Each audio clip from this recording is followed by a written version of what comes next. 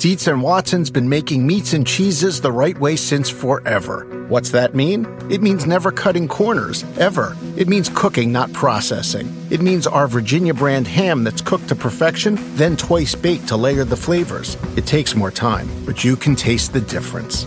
We come to work every day to do it the right way, even if it's the hard way. Because if it's not right for us, it's not right for you.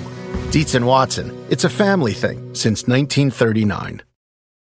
For the ones who work hard to ensure their crew can always go the extra mile, and the ones who get in early so everyone can go home on time, there's Grainger, offering professional-grade supplies backed by product experts so you can quickly and easily find what you need. Plus, you can count on access to a committed team ready to go the extra mile for you. Call, click Grainger.com, or just stop by. Grainger, for the ones who get it done. This episode is brought to you by Progressive. Most of you aren't just listening right now, you're multitasking. But what if you could also be saving money by switching to Progressive? Drivers who save by switching save nearly $750 on average, and auto customers qualify for an average of 7 discounts. So multitask right now. Get your quote now at Progressive.com. Progressive Casualty Insurance Company and affiliates, national average 12-month savings of $744 by new customers surveyed who saved with Progressive between June 2022 and May 2023. Potential savings will vary. Discounts not available in all states and situations.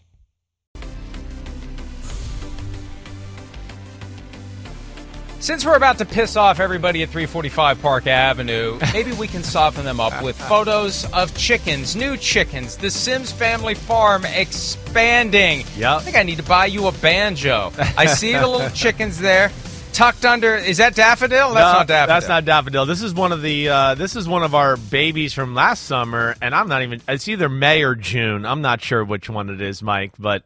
Yeah, 2 babies, right, Mike? I don't know if I ever told you this, too. Here's the interesting thing about the 2 new babies. You can see they're cute as hell. But chickens are not used to laying on their eggs, right? Are you aware of that, right? Because they've gone so long with everybody just taking the egg, that they actually don't even – it's not always naturally in them to lay on the egg to hatch their babies, right? So this one became broody out of nowhere. Broody's the word of, like, now they want to sit up. And like, we were like, where's our other chicken? And she was laying on it. She laid on those damn eggs for 3 weeks straight. And there they are, and they're good additions to the family. Well, it looks great, and it makes me kind of want to get more animals than my dog, but not enough to actually do it. So we pivot from the chicken that lays the chicken-filled egg to the goose that lays the golden egg, and we always are on the lookout for threats to that goose, and the latest threat finally came to fruition. We knew this was coming.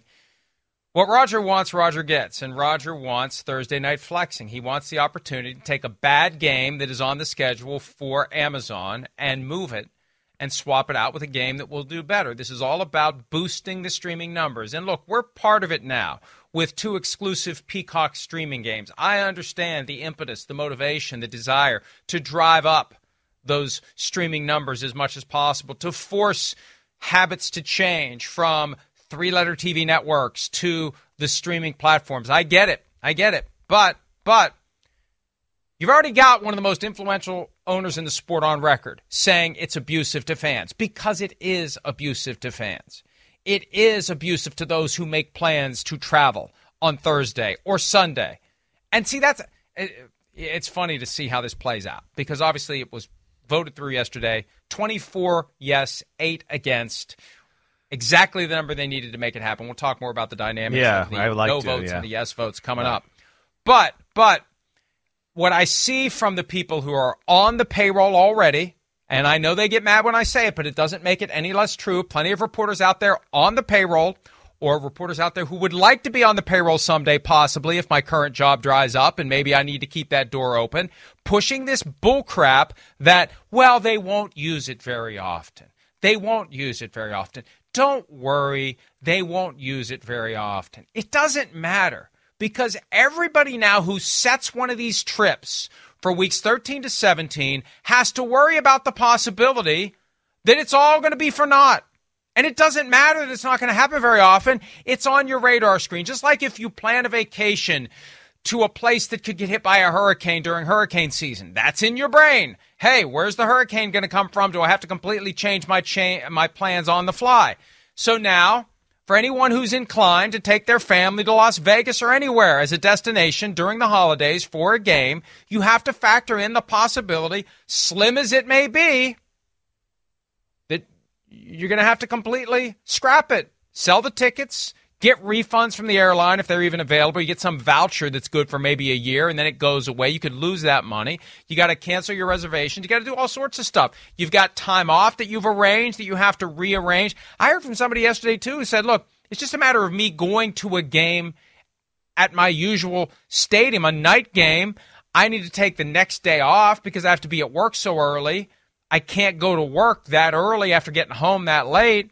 So I take a day off so I can go to that game, and I've set it up in advance, and then all of a sudden they move the game to, and then it screws everything up. And I've taken a day off I didn't need to take off. So there's all sorts of inconveniences, Chris, that they just don't care.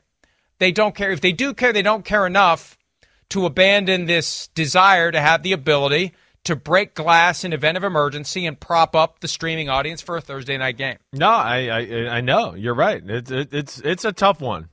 It definitely screws over the fans that want to be in attendance. I mean, yeah, I know it could be 28 days of notice, whatever, but I mean, the flight industry is not very easy right now, and it's, I mean, I don't know, to make new flight, what's that going to cost fans? The hotel arrangements, like you talked about, all that. It does seem harsh on the fan who wants to be a part of the in-person experience, and then of course, you know, there's the player safety element that, again, also just gets thrown out the side here. This is no longer a conversation, and this is why they have continually told us, oh, there's no injuries on Thursday night. Because this is always on their radar, right? I think players can look at it and go, oh, wait, these 8 owners who voted against it, they actually care about players. You know, that's something I'd say to all the NFLPA. Look at those 8 teams that voted against it, because I think you got there 8 owners that you know for sure that actually like the players and the fans. You know, I know most of them do or whatever, but at least their actions are speaking loudly. But here's the other thing I'll throw out, Mike. Like, it's messed up they're doing that to the people with the in-fan experience.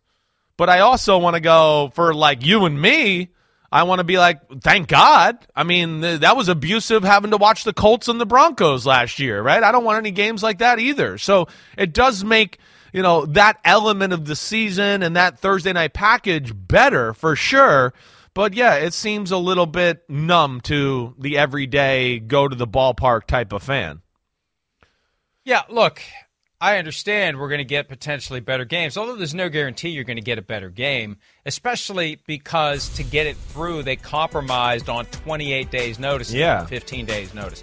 So this to me is only going to be used to avoid 62-7. Do you remember what game had a final score of 62-7 on NBC in 2011? Wow. Saints, Colts. Oh, wow. Saints, Colts. Right. No Peyton Manning. Yep, that was right. The year that it was Curtis Painter or somebody like that. And it was Saints, Colts. It was Drew Brees and Peyton Manning. Oh, no, Peyton Manning's not playing. And that Sunday night game was a total disaster. And it happened before the normal flexing window. And it's one of the reasons why they moved the flexing window from week 11 back to week 5 or 6 in the event of emergency. This is, I believe, and let's look. Let's just say, for instance, you've got Week 14, Patriots at Steelers for Thursday Night Football.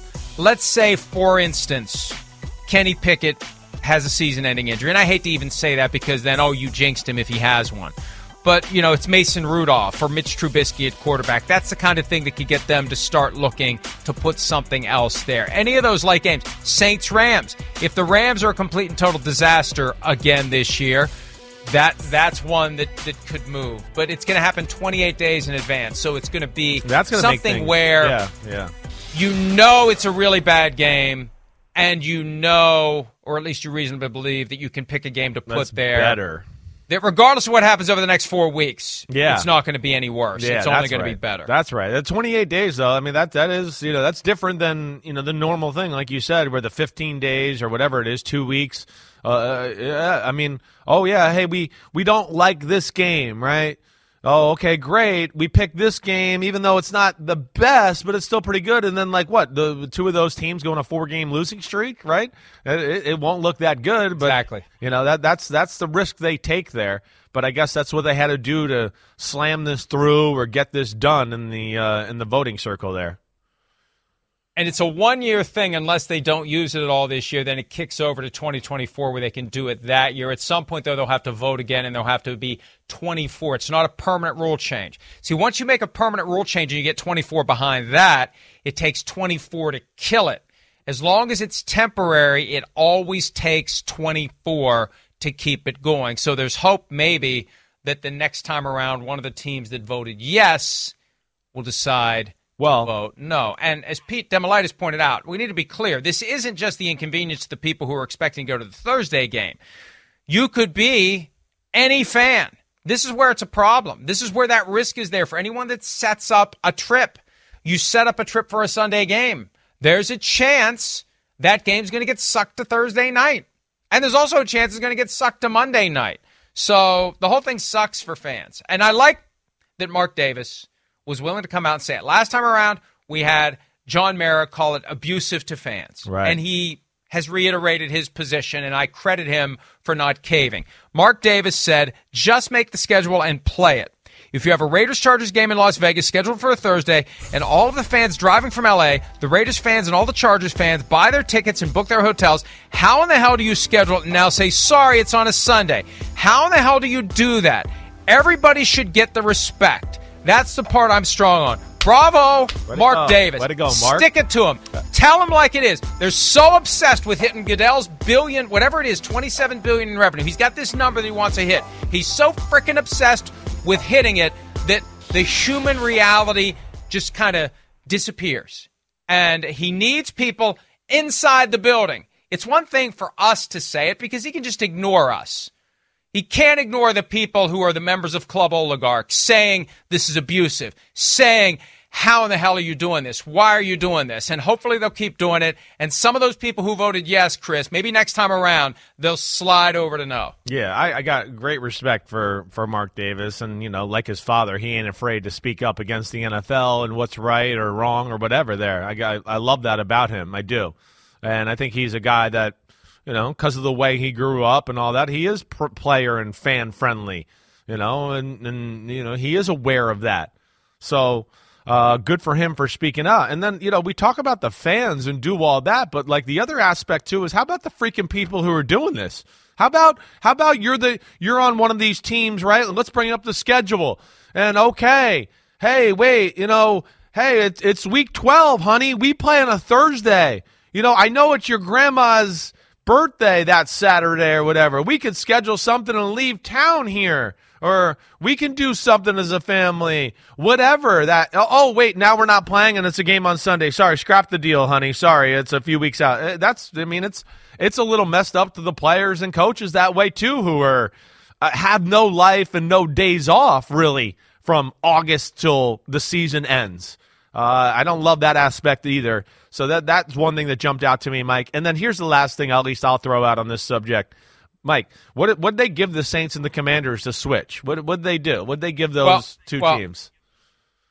I'm glad you brought that up. Now, this is very interesting because, and I haven't completely nailed this down yet. Let me start with the Commanders. Yeah. I was under the clear impression the Commanders were against this last time around. Now, they didn't do a formal vote, and I'm not sure that the reporting on who was for or against was completely accurate. But it's my clear understanding that the Commanders were against it in March. Now they're for it. I got a comment from PR with the Commanders today. They were for it in March. I'm not so sure they were. And I know that there were people in the organization that were strongly opposed to it. So I don't know what their position was back in March.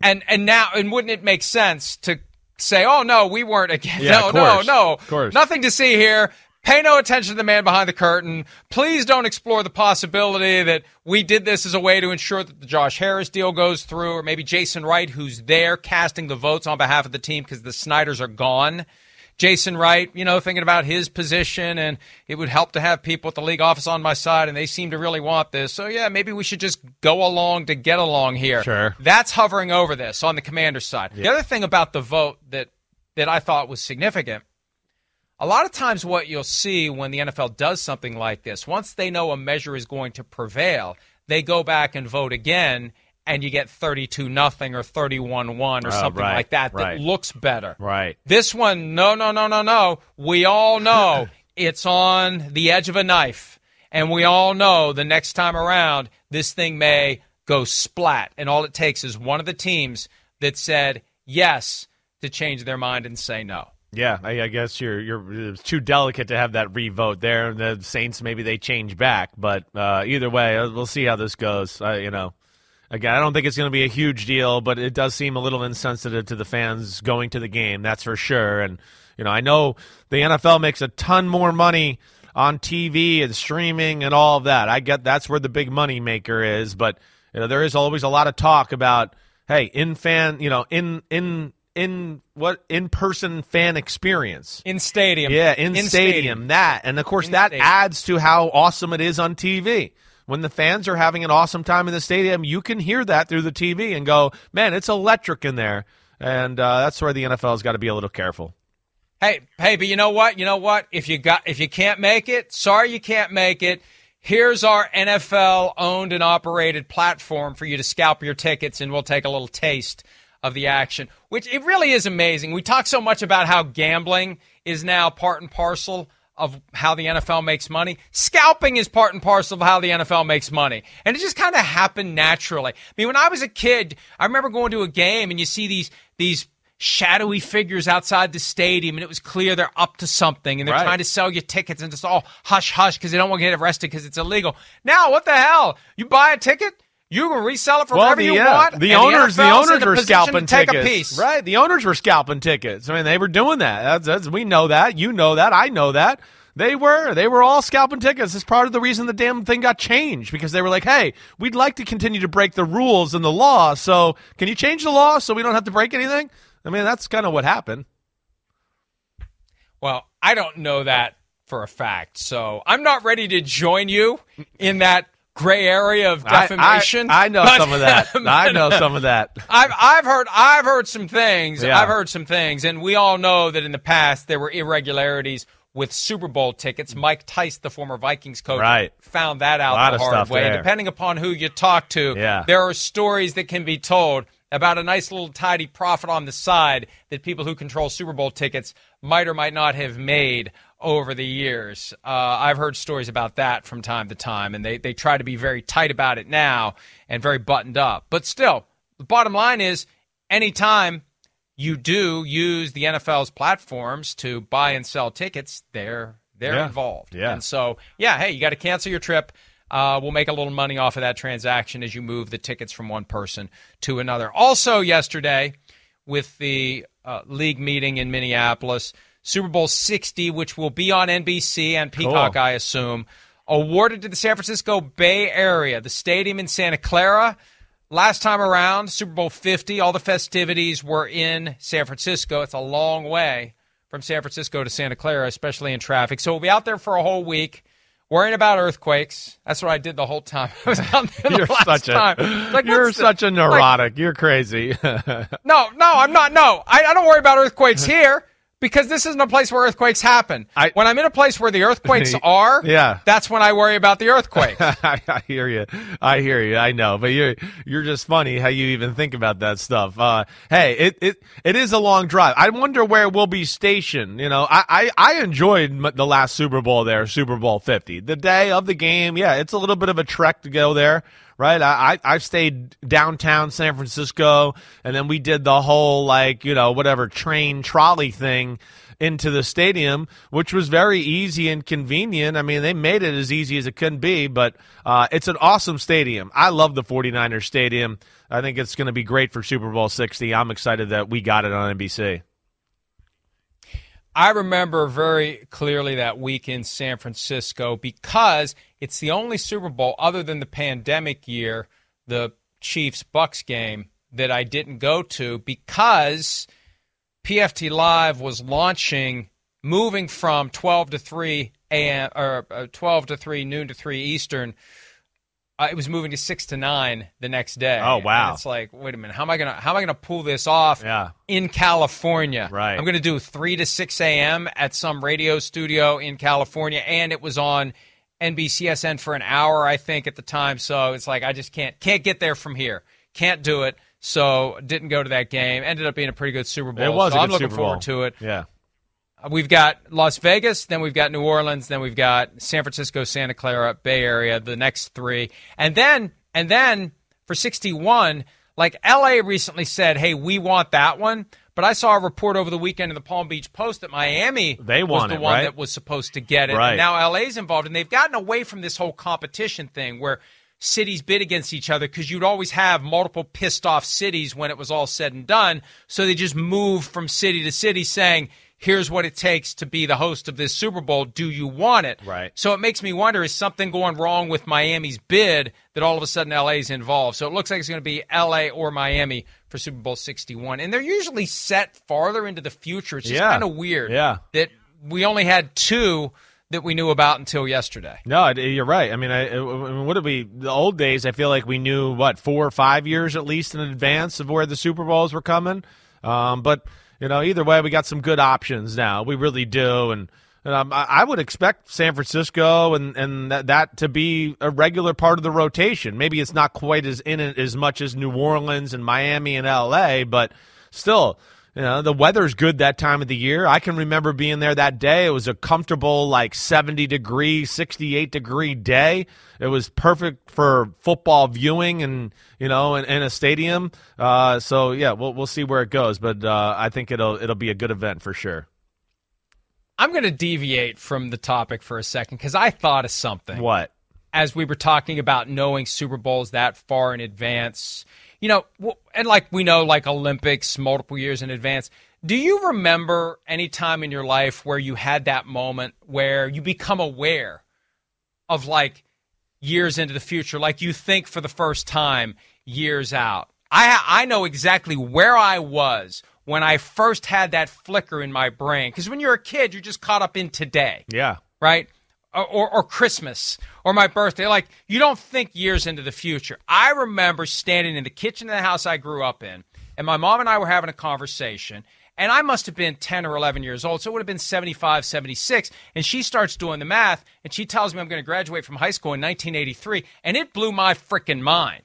I mean, I was like this, and that was 40 damn years ago now, but I remember for the first time my brain opening up to this idea that life isn't just, as Bruce Springsteen would say, homework, church, green beans, homework, church, green beans, effing green beans. I mean, it's just like you're living your day in and day out life, and all of a sudden you think future. I don't know. I'm sorry to waste.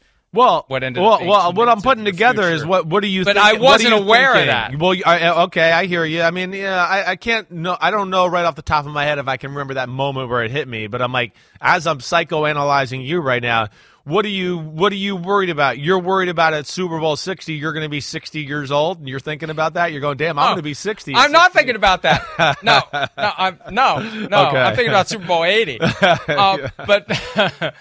But it was the first time in my life that I was aware of this concept of thinking about years into the future. Like when you're a kid, you just don't.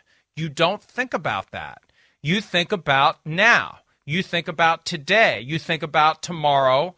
If you've got a test, you think about the weekend. You think about whatever's coming up. Anyway, I thought of that when you mentioned we used to know 5 years out. Because I can remember those times, whether it was the Olympics. 84 is going to be in Los Angeles. Right. That's a long time away. Yeah. 88 is going to be in wherever Seoul. it was that year. Seoul. Calgary? I think Seoul? it was Seoul. 88? Yeah. 88? Yeah, Seoul. It was in Right. Seoul. Right. The Ben Johnson year. Right. That's a long way away. I mean, all these things that throughout the course of your life seem like a long way away.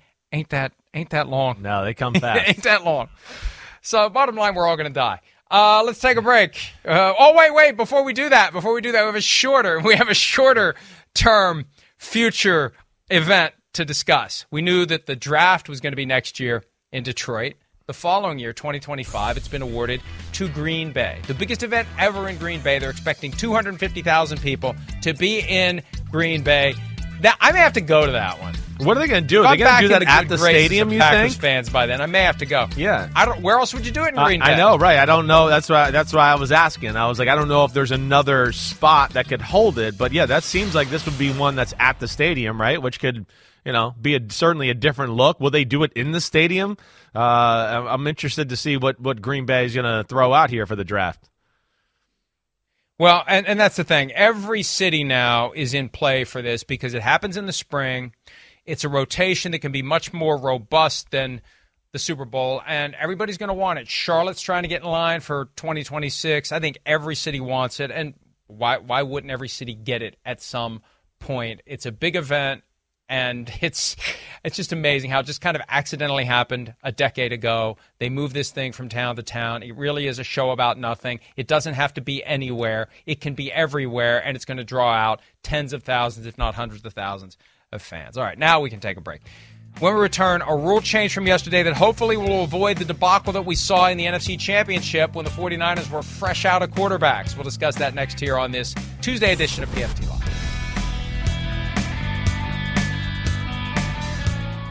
Around any corner, within every battle, and with the dawn of each new day, the threat of the unexpected, the unpredictable, and the unrelenting lies in wait.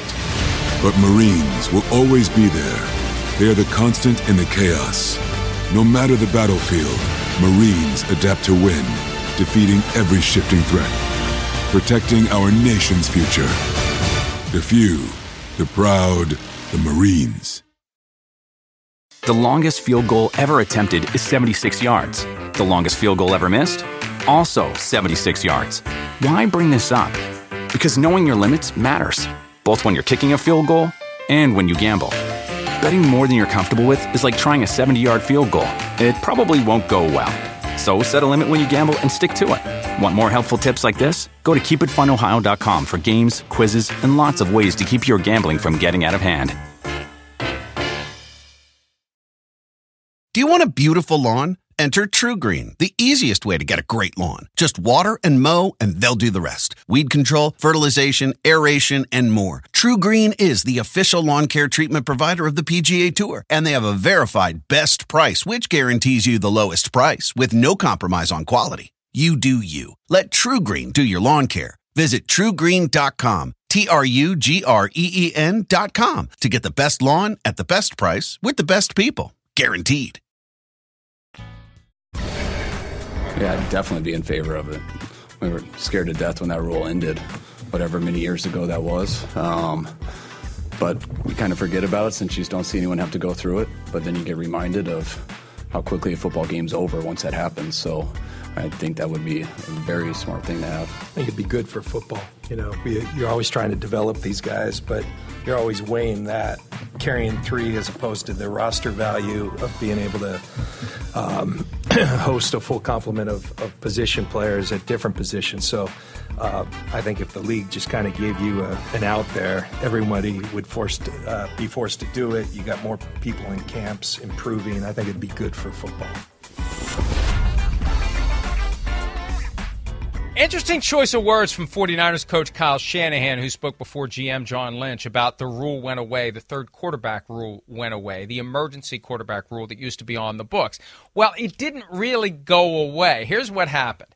It used to be that you had a 45-man game day roster, and you could dress a 46th man who was a quarterback who could only enter the game if the first two quarterbacks were injured through quarters 1, 2, and 3. As of quarter 4, the third quarterback could enter and exit the game freely. That was the rule. The 46th man was the emergency third quarterback. So what happened was, at some point, someone got the bright idea, Chris, to just say, let's just make the rosters 46, and then we can put whoever we want in uniform that day. If we want a third quarterback, we do a third quarterback, and he can enter whenever we want him to enter.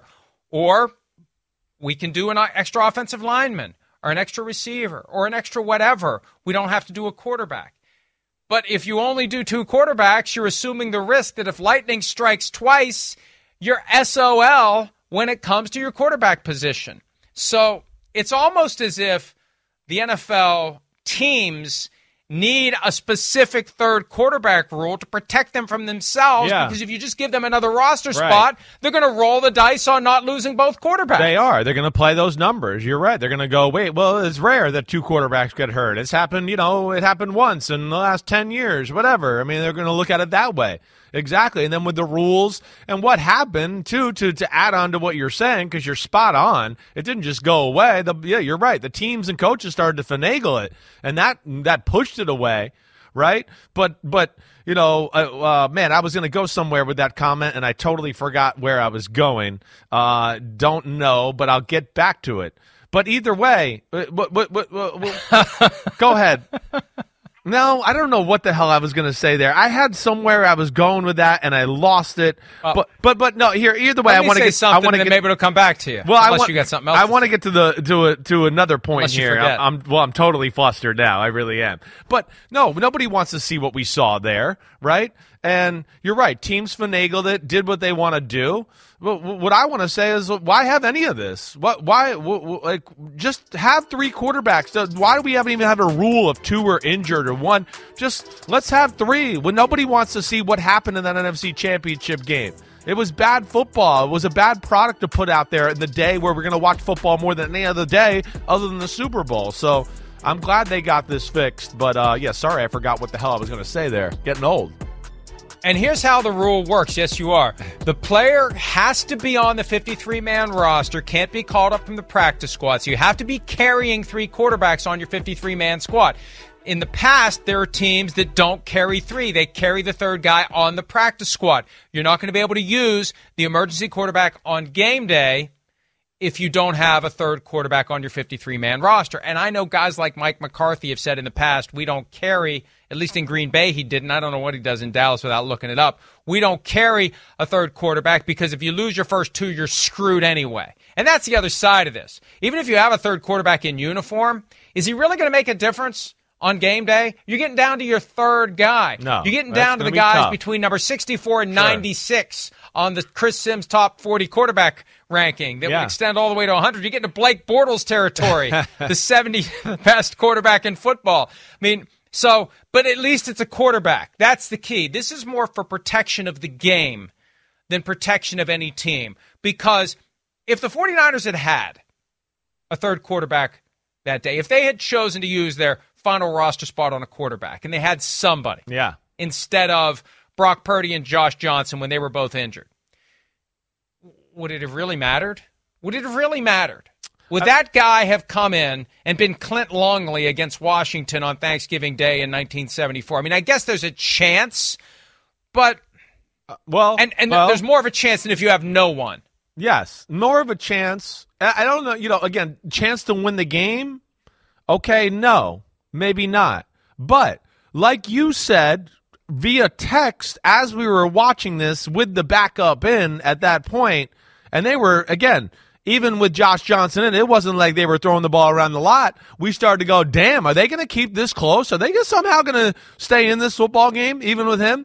And I think a great team like the 49ers and the Shanahan and the way he coaches and all that, not saying they would have won the game, but if they had a third quarterback where the passing game was actual an option, like, we actually do have to defend it on, first down or whatever, I think it would have been still a better viewing experience than what we saw. You would have had at least like, hey, it's in here. Hey, we're in the fourth quarter, and yeah, the 49ers are down 8 or 10, but it's still a game. A pick six or a fumble, that something can happen. We got into a territory late in the third quarter where we were like, this is like preseason football.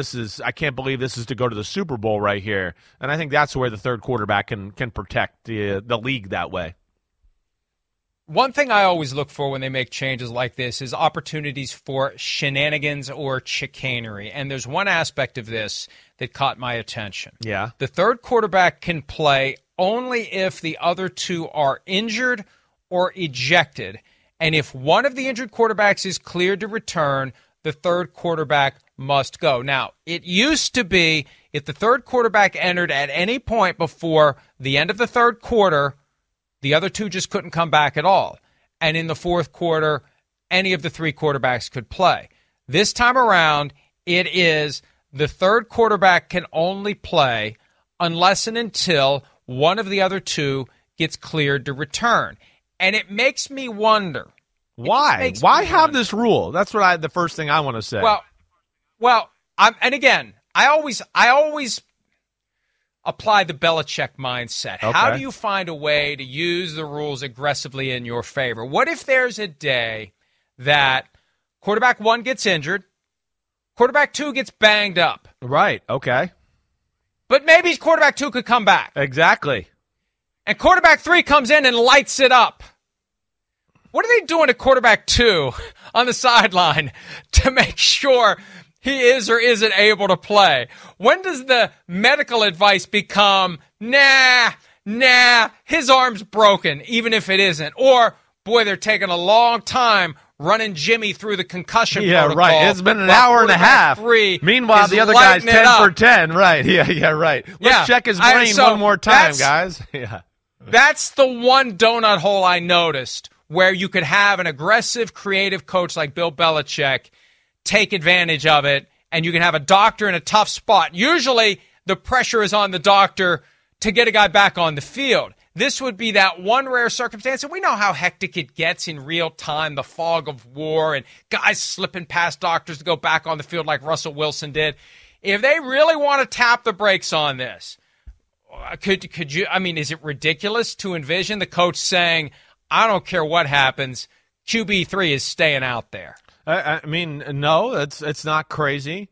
I have well, it goes into the broader thing of what's the point of this rule? That's what I don't get. Like, what is the point of this rule? Why have it there? Here's where I go with it, Mike, in my brain.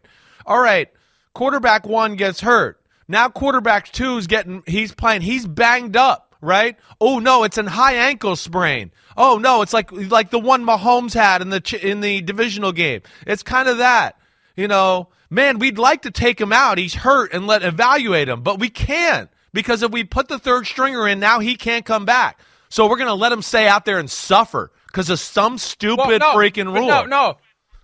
But no, if he's cleared, he can come back. The third quarterback plays until one of the other two are cleared. But my point is they might end up keeping him out there longer and keeping him out there to play because they're afraid, he might not get cleared back. We don't know what he's going to be. So, hey, right. Jimmy, just sit out there. Your ankle might be broken, but we're not sure, and we don't know. So just keep sucking it up because we don't want to play the third stringer. That's all I'm trying to say. And there's probably more unintended consequences here that I'm not thinking about, and I got to let this, percolate in my brain a little bit. But to me, that's where I come to this rule and go, why? What are we putting language in here with something that like this? I don't even get it. I agree with you. The third quarterback should be able to enter the game whenever they want. It should just be. I mean, who cares? Exactly. Who cares? Who cares? You have a third quarterback. If you have a third quarterback on your 53-man roster, you can dress your third quarterback. Period. We shouldn't have to worry about these stupid little ifs and buts and crap. And just put him in if you want to put him in. If it's not injury related, if the first two just suck, put the third one in. Do whatever you have to do to try to shake things up and make the game interesting. Just make it a straight third quarterback. I think we agree on that. Yeah, right. My concern is, and my hope is, that somebody doesn't get the bright idea 5 years from now, hey, let's just give us an extra guy on the roster and let us use whoever we want because we don't use the third quarterback very often. So let's just have another offensive lineman, and then we end up right back where we were. Yeah, I think that's where I was going before when I had my blank out. It's just that, the coaches started to not do it because they went, wait, the rules to hit the quarterback, 2 guys aren't going to get hurt. You can barely touch the quarterback anymore. So people felt comfortable rolling the dice because of exactly what you're saying there. So, hopefully that doesn't happen. One other thing, the NFL will not be voting on the proposed 4th and 20 onside kick alternative.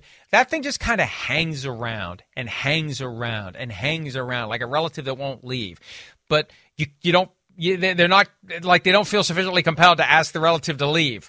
It just hangs around and hangs around, and they won't vote on it because they don't want to vote it down. But they still are pondering it. So it's going to hover over the sport, but no vote this year. So we'll have the conversation again next year about whether or not a team that's trailing can use a 4th and 20 play as an opportunity to hold possession and try to make the game even closer when they're down multiple scores. So won't be this year, could be next year. Could be the next year, could be the next year. I have a feeling we'll be talking about it every year until it finally does happen. Let's take a break. There has been another Captain Andrew Luck sighting. One more item from that craziness that bubbled up a couple of weeks ago with the Commanders allegedly tampering with the retired quarterback. We'll discuss that next on PFT Live.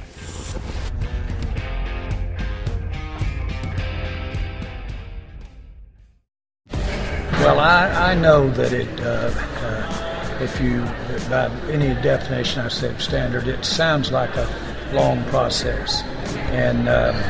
But this is a significant thing for everybody involved, certainly the fans of Washington. And so I think doing it right and having people of this caliber that are involved is worth the wait.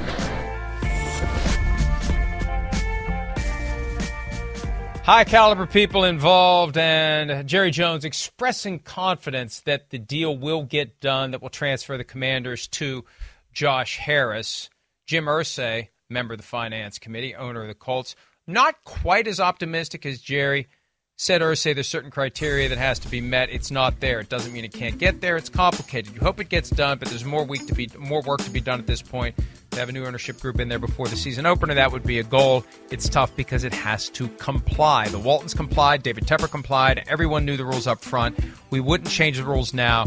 We thought long and hard about where the rules are at this point, and they're there for a reason. And kudos to Jim Irsay for holding that rope, because my concern has been this desire to get rid of Dan Snyder is going to get owners to look the other way on some of these rules, and Commanders fans are going to end up with an owner who maybe doesn't have the financial wherewithal to run the team the right way. If you're glossing over structural aspects, do you have the cash on hand to go out and get free agents, to win the jump balls for free agents, to throw in a little extra money?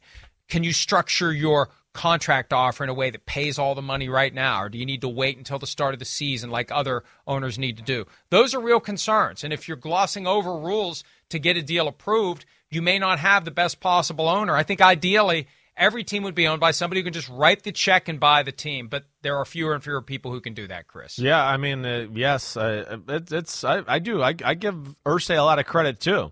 I don't know. I kind of just took this as this was, done, slam dunk, in the bag. Like it's going to be sold to Josh Harris. He makes you think a little differently, certainly. I don't know, Mike. I mean, do you think that it's a thing that definitely gets done here, or it's just they're going to figure out some of these details? Is he going to have to find some more cash to, appease them or appeal to them? What goes down here? One of the big issues is the number of limited partners. Although they are not yet at the maximum, there are enough that have to be properly vetted, because you don't want to have somebody that's welcomed into ownership that you later find out shouldn't have been approved. Right. So that adds to the workload. Then there's the issue of debt. See, what you have to do to own a team under current rules, you've got to be able to buy 30% of it without debt. You have to have the cash to buy 30% of the team. So $6.05 billion, do the math. What is that? That's $1.8 billion. You need to write the check for $6.05. I think that's right. It's pretty thereabouts. close. Yeah, you're right. You got to be able to write that check without debt. And then there's a debt limit in a transaction like this of $1.1 billion. And there were concerns about whether or not they are, as a practical matter, going above that debt limit. There's a question of debt from Josh Harris being secured by other businesses he owns, which is something they don't do. So there's a lot of stuff that just needs to be ironed out. And the problem is they're so desperate to get rid of Dan Snyder that they may be inclined to soften some of these rules and to look the other way and to not insist that the deal comply with the way things are always done, in order to ensure that it's somebody who truly has the financial standing to be a member of Club Oligarch. It's kind of amazing. You're right. And I mean, I wouldn't think the NFL wants to risk, a pretty awesome business model just to get Daniel Snyder out of here, and then maybe open up Pandora's box to more problems later down the road and have more issues with the Commanders. So I would think, like Jim Irsay said, there's more work to be done. They'll get this right and get the situation where the NFL wants it to. Interesting. And interesting that he had the guts to kind of say that, because I felt like I hadn't heard anything like that until he said it. And one other thing to keep an eye on, we haven't talked about it here recently, the Brian Davis bid that always felt kind of phony from the get-go, that this is somebody who didn't even come close to having the kind of money necessary to buy a team. A lawsuit was filed by his company last week against Bank of America, which is responsible for putting this deal together. And that could be the first step. Could be. Time will tell whether that's the first step in a broader attack on the entire structure of rules that the NFL has for selling and buying teams, because the argument would be it's all one big antitrust violation. These are private businesses. People should be able to buy and sell them however they see fit. No trade association should be allowed to put rules and regulations on how a deal is structured. If you want to sell a business, you should be able to sell it. And if somebody wants to buy a business, they should be able to buy it however and wherever they get their money from. So keep an eye on that. All right, Andrew Luck. Captain Andrew Luck is back. The tampering thing that popped up a few weeks ago when Jim Irsay tweeted a warning to anyone who would try to contact the retired Colts quarterback. If you do it, it's a violation of the tampering policy. Now, my personal belief, and we've talked about this, the Jonathan Gannon tampering resolution between the Cardinals and Eagles created an incentive for teams to cry foul, because maybe I can accuse someone of tampering and now I can come out of it with higher draft standing the next time around, because that's what happened as a result of the Gannon tampering by the Cardinals against the Eagles. This is all done now. This is dead. This is over. This is going nowhere. And Chris, I think it's as simple as the NFL telling Irsay and everybody else, sorry, the Gannon thing is not a new precedent. It's not a new pathway to getting draft picks. It doesn't create an incentive for you to claim that someone was tampering. It was just the way we handled one specific situation. It does not apply going forward. I think that's how the Andrew Luck tampering question was resolved. Yeah, I don't doubt that, or at least that, like, hey, the Andrew Luck thing wasn't nearly as aggressive and as many rules broken as the Arizona thing. You know, that the Andrew Luck thing, I envision, again, that it's like somebody called representation, like, hey, do you think he'd come back and play? Oh, no? Okay, boom. I mean, but you know, I really think it could have been as simple as that. It's just a gauge, like, hey, we're looking at options at quarterback. We're going to gauge your interest if you still want to play. Right, so it's not nearly as aggressive. I think you and I think there was a lot still more. Tampering. I know, still tampering. I know, right. I know. But it still seems like, you know, that's the kind of tampering we know that goes on all the time. The other one, I think we both get the feeling that there was more done behind the scenes, and it took away from the biggest game of the year because there was, you know, severe tampering going on there as well. So I don't know, a little bit of both, I guess, is what I'm saying, Mike, that I think went on there. And look, it was strange because on Sunday night, the Washington Post reported there likely wouldn't be enough evidence to do anything. And then by Monday, ESPN reported it's been resolved to the Colts' satisfaction. So did they really investigate it? It wouldn't be all that difficult to come up with a strategy and an approach to get to the bottom of whether or not there was a call made to Andrew Luck or his dad Oliver or his uncle/agent or someone else during this time that the Commanders were looking high and low for a new quarterback. You look at the phone records, you look at the text messages, you look at the emails. It would take some time to do it, but it wouldn't be that hard to do it if you really wanted to. I think the NFL just didn't want to do it. They don't like doing this. They rarely enforce the tampering rules. I think that they're concerned, big picture, about the world becoming aware that there's plenty of cheating and corruption happening on a regular basis by the NFL's teams, especially when it comes to tampering. All right. The only bad news about the end of the bad news tampering. We get to hear from the great one. No, but this is the last time we'll hear from him until the next time. Right. Because Captain Andrew Luck is back. I yield the floor to thank you very much, Michael Florio. Thank you.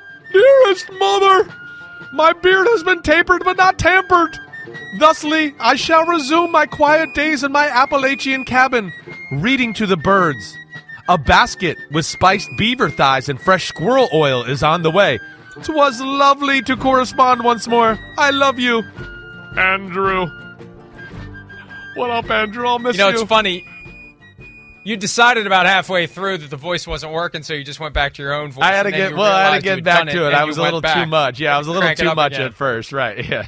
Right. I lost my touch there. I'm not a well-oiled machine with my Captain Andrew Luck since we don't get to do it as much anymore. Well, You need some squirrel oil. I know. I got to get some squirrel oil.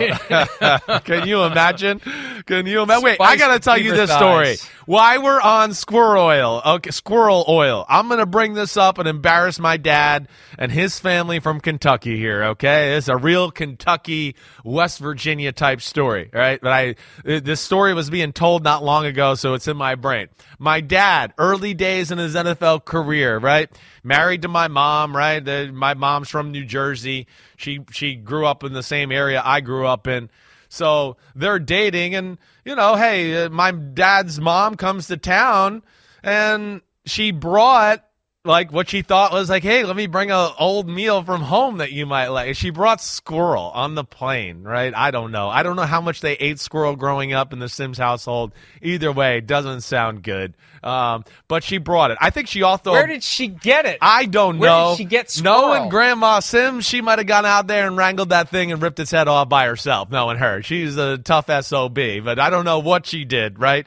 But they got it. She travels there. I think she also does it because it's she knows it's going to make her new daughter-in-law a little squeamish, and, she wants to keep her on her toes with her son and all that. But either way, my dad appeases my grandmother and eats it for the first time or whatever. And, my mom still tells the story about how grossed out she was.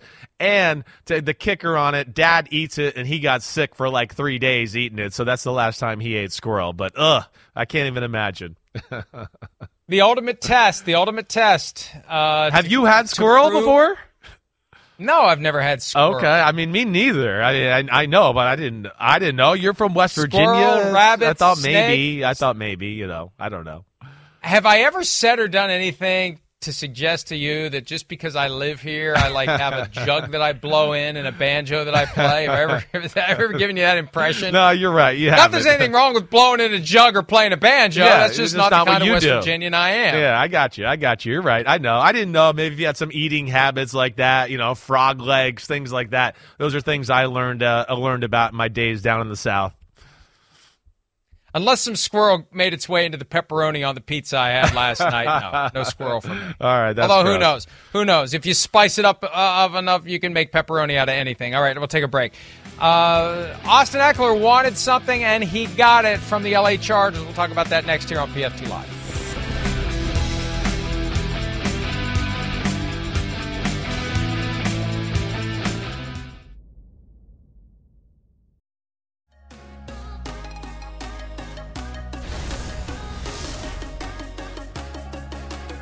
Chargers running back Austin Ekeler got permission to seek a trade earlier in the offseason, and he found out that no one wanted to trade for him and give him the contract he wants. He reportedly is getting incentives added to his contract worth up to $2 million, close to $2 million in incentives. He'll be a free agent after the season. No word on whether or not they've sacrificed their ability to use the franchise tag. That would get him 8 figures for 1 more year. Bottom line, older running back, wear and tear, mileage. It's hard to get a team to make that big investment. And even when they do, they're just a couple of years away from thinking, do we tear up the contract like the Vikings are currently thinking with Dalvin Cook? Right, yeah. I mean, I think he's at the point of his career where he doesn't have to worry about the franchise tag thing. I don't think that's going to happen no matter what, right? So, it's good. I'm glad to see they did something and came to some sort of resolution. I mean, Ekeler and the Chargers seem simpatico that way. I don't know what he'd look like in another uniform. He's been such a big part of their culture and what they do on the field, and of course has a great role in catching the ball and being that dual threat and running back. I mean, he's a hell of a football player. But you and I both know he's not a superstar. He's not one of the 5 best running backs in the game. He's smaller. He's been there for a while, and that's what been in the NFL for a while. So that's what leads to a lack of a market. I wonder what the incentives are, right? That's the one thing I do question, too. I'd love to know that. I don't know if we will find that out because we know, too, hey, running the ball, sure, but he's really made his way catching the ball. That's where he gets a lot of his stats, and I wonder how much that'll change this year with the new offensive coordinator and Kellen Moore. I don't think it'll be as running back friendly in the pass game. It's what got Joe Lombardi fired. Exactly. Throwing the ball to Austin Ekeler too much and not getting it down the field. Right. All right. We need to break. We promised a draft inspired by Nikola Jokic. I think we got it right that time. Yeah, if we didn't. You did it. Way to go. Apologize. NFL players who most need to get to the Super Bowl for the first time in honor of Jokic getting to the NBA Finals for the first time. We'll do that draft next here on PFT Live.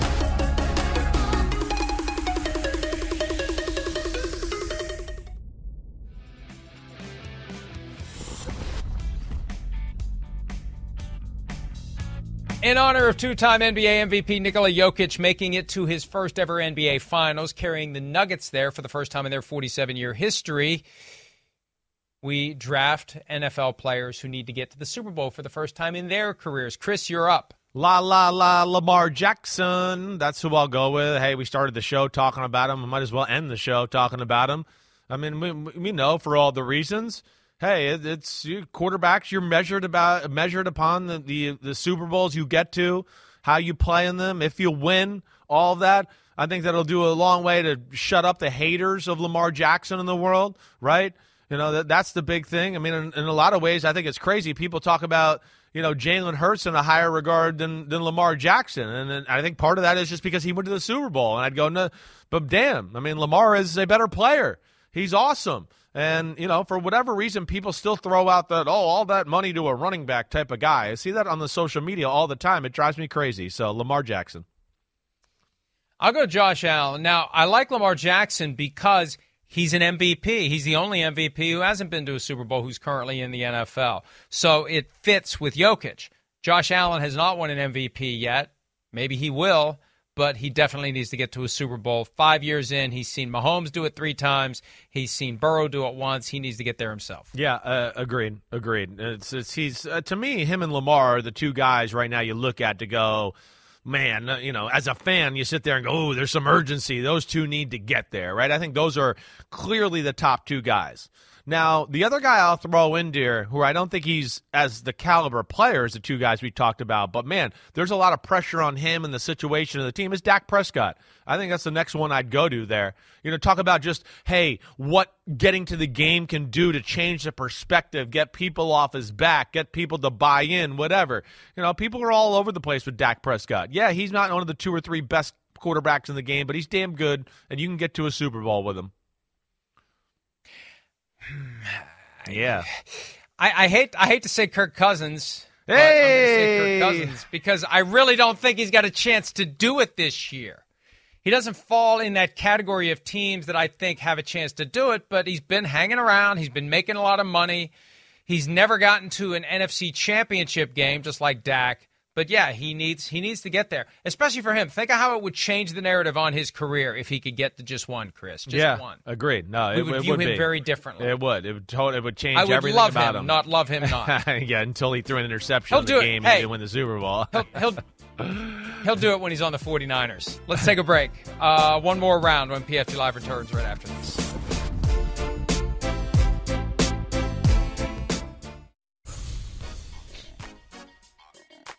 All right, one more round in the draft of the players most in need of reaching their first ever career Super Bowl. One more pick each. Chris, who do you have? Well, I'm going to go off the board here a little bit. I know we can pick quarterbacks and all of that. How about this one? I'm going to go with Calais Campbell. All right? Calais Campbell. Right? I don't know. It's to me, that would solidify him in the Hall of Fame. For sure. I think he already is a Hall of Fame type of guy, but I'm going to just throw him out there because of the great career he's had. He's been one of the best defensive linemen there is. He's never been to a Super Bowl, and I don't want to pick another quarterback because we always pick quarterbacks. I'll see your Calais Campbell, and I'll raise you a Myles Garrett. Okay, I like it. I thought about him too. The longest field goal ever attempted is 76 yards. The longest field goal ever missed? Also 76 yards. Why bring this up? Because knowing your limits matters, both when you're kicking a field goal and when you gamble. Betting more than you're comfortable with is like trying a 70-yard field goal. It probably won't go well. So set a limit when you gamble and stick to it. Want more helpful tips like this? Go to keepitfunohio.com for games, quizzes, and lots of ways to keep your gambling from getting out of hand. When you need need mealtime inspiration, it's worth shopping Kroger, where you'll find over 30,000 mouth-watering choices that excite your inner foodie. And no matter what tasty choice you make, you'll enjoy our everyday low prices, plus extra ways to save, like digital coupons worth over $600 each week. You can also save up to $1 off per gallon at the pump with fuel points. More savings and more inspiring flavors make shopping Kroger worth it every time. Kroger, fresh for everyone. Fuel restrictions apply.